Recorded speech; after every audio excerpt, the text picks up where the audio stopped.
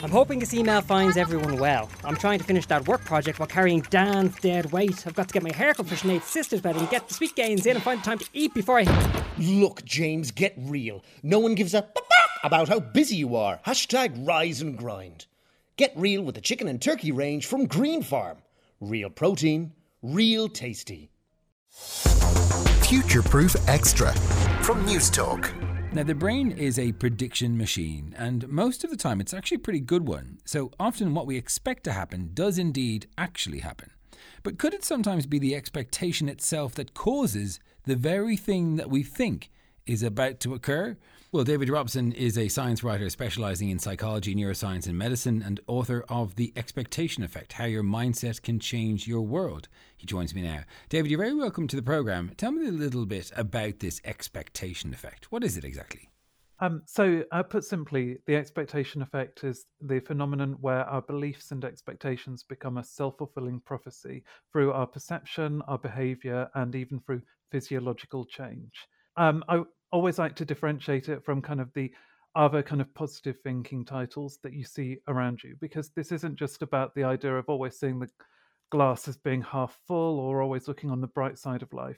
This is talking about very specific expectations and beliefs in specific situations or about specific events, and then the kind of self-fulfilling prophecy that arises from those specific beliefs.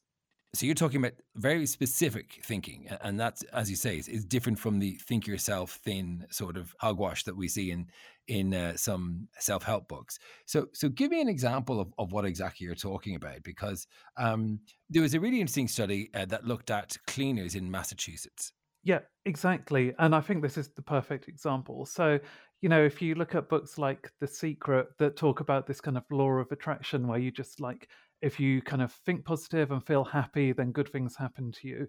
That's not very helpful at all. And, there's no science behind that kind of positive thinking having any kind of benefit to your life. But what this study showed actually was that it's much more about your expectations of a particular situation. So these researchers just took these hotel cleaners and asked them to reinterpret the way they looked at their work. So what the cleaners hadn't realized beforehand was that actually all of the work they were doing, the hoovering, the changing the beds, lifting furniture, that's actually like a workout. The amount of calories you burn, the kind of benefits to your heart are the equivalent of going to the gym.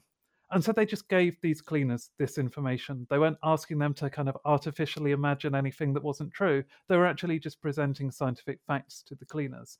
Then they left them for a month and came back and they measured their weight and their blood pressure. And they found that actually there were some positive changes to these cleaners. Their blood pressure had fallen. They'd actually lost a little bit of weight, a couple of pounds. That was compared to a control group of cleaners who hadn't been given this information that allowed them to reappraise the work they were doing. So what we can see there is that actually just this factual, objective reinterpretation of something that these cleaners were doing actually changed their bodies. And we now understand all of the mechanisms that can explain how that would be. And it all involves the idea that the brain is this kind of prediction machine that's kind of constantly adapting its kind of physiology based on the kind of challenges that are ahead. And what we see here is that it was actually the equivalent, say, of the placebo effect in medicine. They were actually getting a placebo effect from the exercise that they were doing. Yeah, although they were actually doing the exercise to get that effect, which makes it sort of slightly different to taking a sugar pill, right? Right, exactly. But what it was doing was that they weren't getting the full benefits of that exercise before they realized. So you probably have two separate issues here. You have the kind of actual immediate benefits of the exercise, but then you also get the kind of additional potential benefits that you can have from this positive expectation effect. And we see exactly the same in medicine, actually. That's when you take a painkiller, some of it is from the direct chemical action of the drug, and some of it is from your expectation that the drug is going to help. And it's the combination that we actually feel whenever we take a paracetamol or any other kind of analgesic medicine.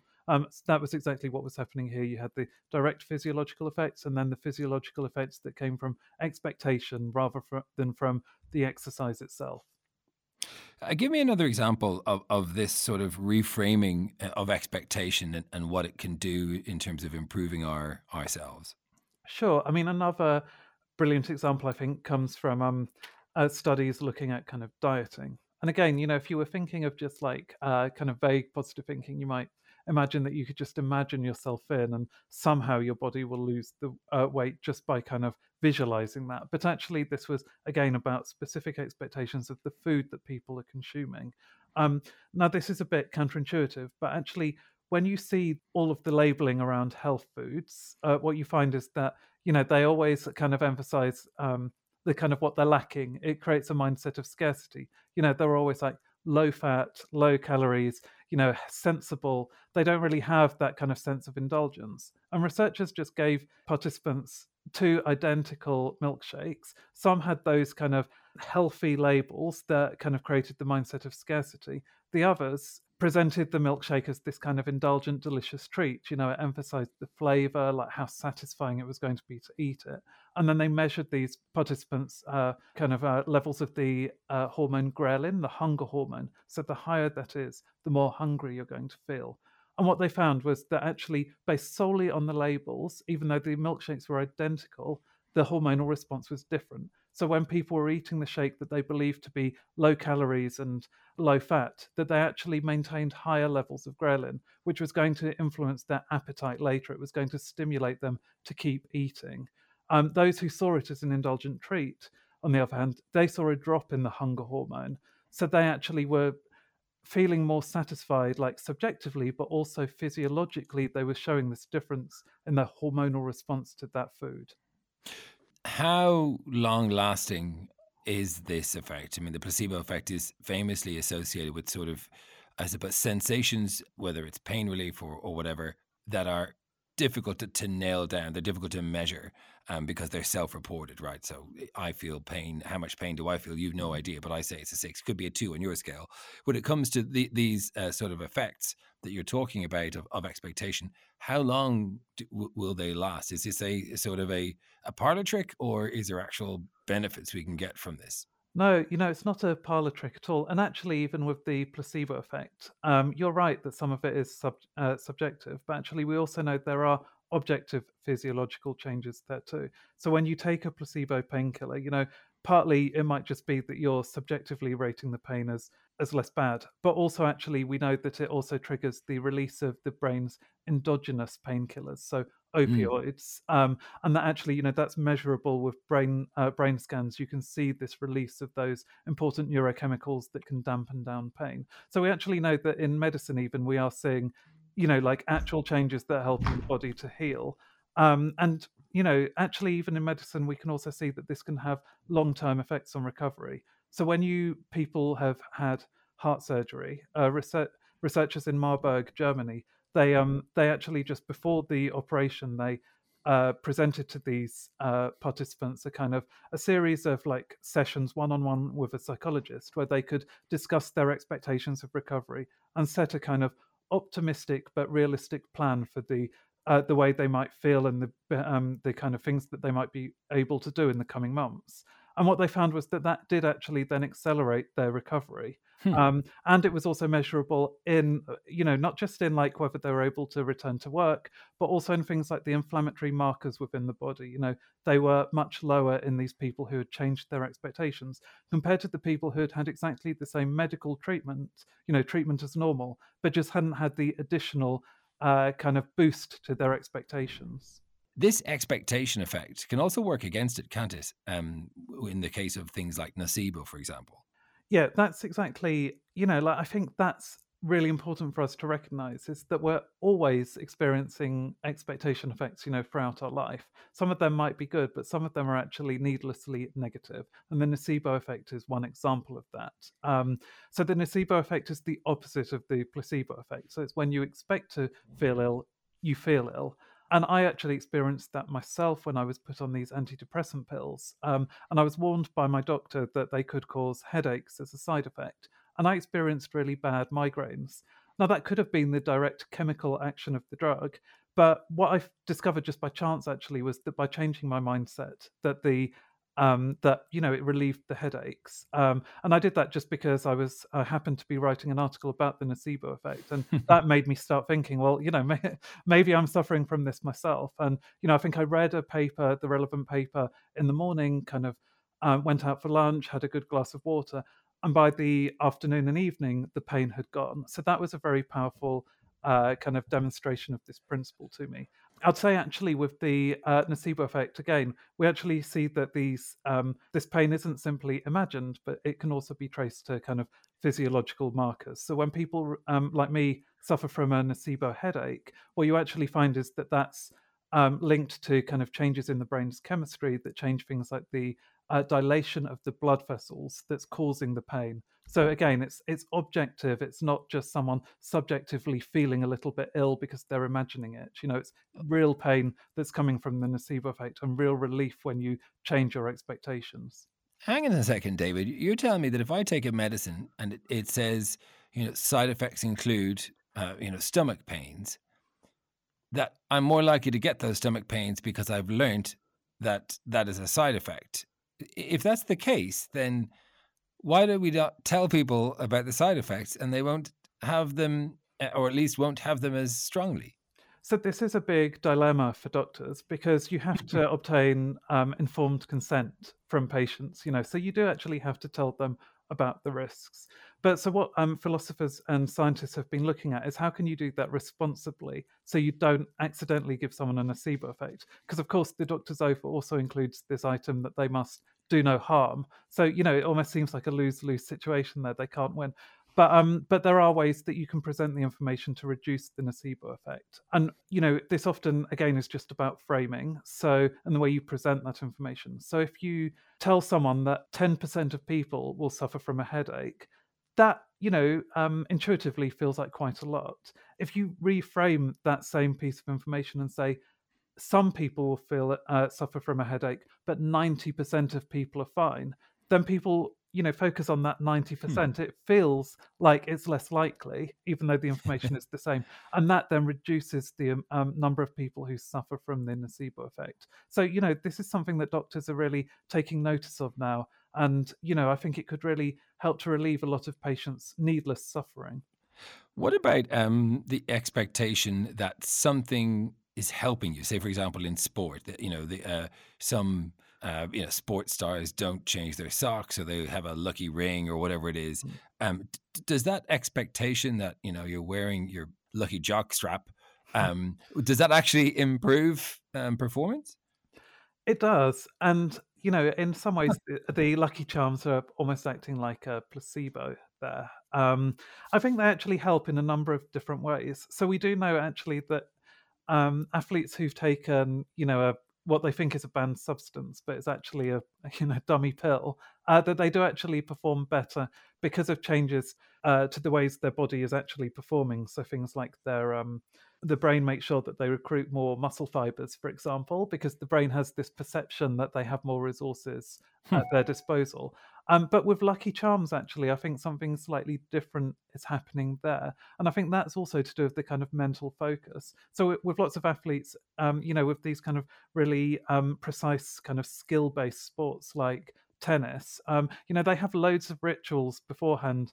I think Serena Williams has to tie her shoelaces in a certain way and she bounces the ball 5 times. And she admits it's a superstition, but she also thinks that it really improves her performance. But is there any science to that, David? I mean, have researchers looked at this and said, actually, if this person doesn't tie their shoelaces or bounce the ball 5 times, they will play worse overall? They have. So they looked at these basketball players' pre-performance routines, as they called them, and they found that it made a huge difference to their accuracy. So it was actually, so in that case, it was actually changing the mental focus of these athletes. By doing that, they kind of felt like they were more in control, more focused. It kind of quietened their anxiety as well. And then all of that together led to, I think it was a 13% improvement in their accuracy, shooting kind of penalties from the side of the court. So really quite significant, and something that you would want to bear in mind if you were an athlete. Finally, there was an interesting study looking at stress, and particularly stress in advance of performing in some way or needing to do well. Can you tell us a little bit about how we might reframe that anxiety and stress to perform better? I think this is another good example of the ways that I'm not kind of asking for a vague optimism or for us to kind of change our feelings in a way that's not honest to us emotionally, but actually just changing our interpretation. So I'll give an example of public speaking. In the past, when I was going to give a talk, if I started feeling anxious, I would actually interpret that as a sign that I was going to perform badly. I assumed that I had to be calm to perform well, otherwise I would fail. Now, what the research shows is that that can be true if you have that mindset, but that we have to remember that actually anxiety evolved for a reason. It's adaptive, and that some of the symptoms that seem scary are actually can be potentially very useful. So when the heart is pumping hard, that might feel uncomfortable, but it's actually pumping lots of blood to your brain that sharpens your thinking. And the same goes for the hormone cortisol, actually has a beneficial effect on our thinking if we have the right mindset. So these researchers just kind of told their participants that, just, instead of being scared of your anxiety, just wonder if it could actually, be useful to you. Just bear this in mind as you go about giving your talk or doing your exam. And they found that actually that improved the performance greatly. So people who were doing the public speaking, appeared less nervous on stage. Students taking a difficult maths exam performed much better. It doesn't take much. I feel like that's actually quite easy to do, to just kind of open your mind to these potential benefits of what you're feeling rather than trying to suppress it, which in many cases only actually amplifies the feeling, because when you fail to suppress the emotion, you start panicking that you're not succeeding and you just get into this kind of negative cycle of negative thinking. David, in terms of the quality of the science that you looked at, I wonder what you made of it in terms of reproducibility and the numbers of people taking part in these experiments, because a lot of it sounds great for a popular psychology book, but I know as a science writer, you were probably looking at these with a critical eye. How much of this is, pleasant observation of the data by the researchers, and how much of it is really, do you think, solid science that is actually useful? I think the researchers have tried really hard to make this as solid as possible. And actually, I think the sheer size of the evidence base, I cite far more than 450 papers within my article. I think it's now unquestionable that the expectation effect exists and that it's important. But I do think that we have to be careful to kind of put boundaries on when it can be applied and when it can't. And I'd give one example that it seems now very solid that actually reframing anxiety in the way that I described can help lots of people. But I think we also have to bear in mind that that will obviously depend on the context. So if you have a student who's going into an exam and they're really nervous because they just haven't studied, because they don't know the material. Now, it doesn't matter if they reframe their anxiety. It might make them feel a bit better. That's not going to improve their performance. It can't work miracles and just turn them into a genius. Similarly, you might have some people who just really struggle to change their mindset. They're going to have to persevere a bit more than someone else who maybe is naturally a bit more open-minded and able to question their assumptions. So we do see variability, kind of individual differences within the study groups that can't be ignored. But I think what's really exciting is that the research is actually now starting to ask, well, what can we do with those people who are struggling to change their mindsets? Like, how can we kind of help this process along? So I'm very positive that actually, everyone can benefit from this, but we do need a bit more research to look at kind of what to do with those particularly problematic cases. The book is called The Expectation Effect. The author is David Robson. David, thanks for your time. Thanks very much.